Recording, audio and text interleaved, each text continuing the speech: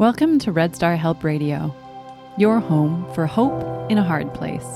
I am your host, Kiki.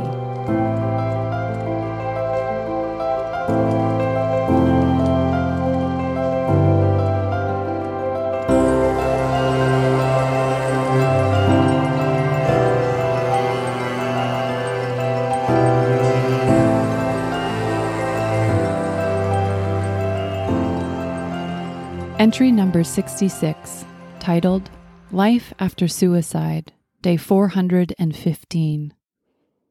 Dear Red Star Riser, you are about to hear a journal entry from my life after suicide experience. Thank you for holding her in your tender, loving kindness. April 14, 2018. On my body, something is up.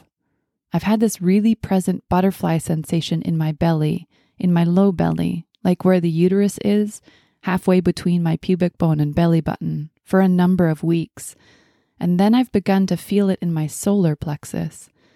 Yesterday and today were really hard concentration days. Today in class, I felt that I was being energetically attacked, so I protected and cleared myself. Also, post-lunch, I felt nauseous and like I was going to pass out or be sick, though by my gas this afternoon, I think I just need to poo. My muscle strength. I ran yesterday, like 50 feet, and it was hard. Holy, I have really now noticed what a year of no concerted exercise will do, or even 3 months no concerted exercise. On Richie. I had lots of thoughts and feelings into him today.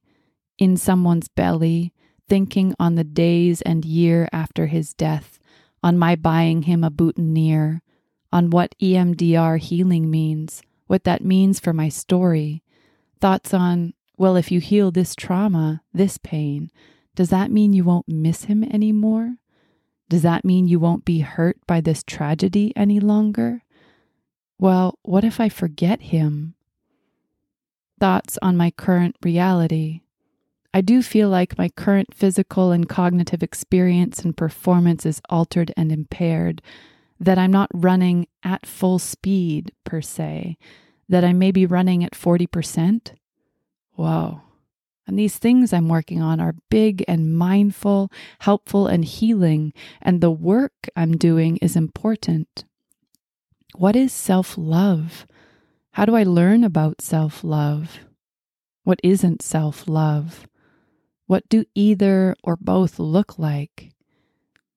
Being in Riverdale feels like a space away from it all, a space away from the buzz and beat of the city. What if I dreamt of a dream? What would that look like?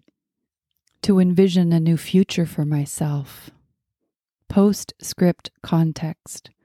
415 days after my dad's death. This is my live and real-time experience.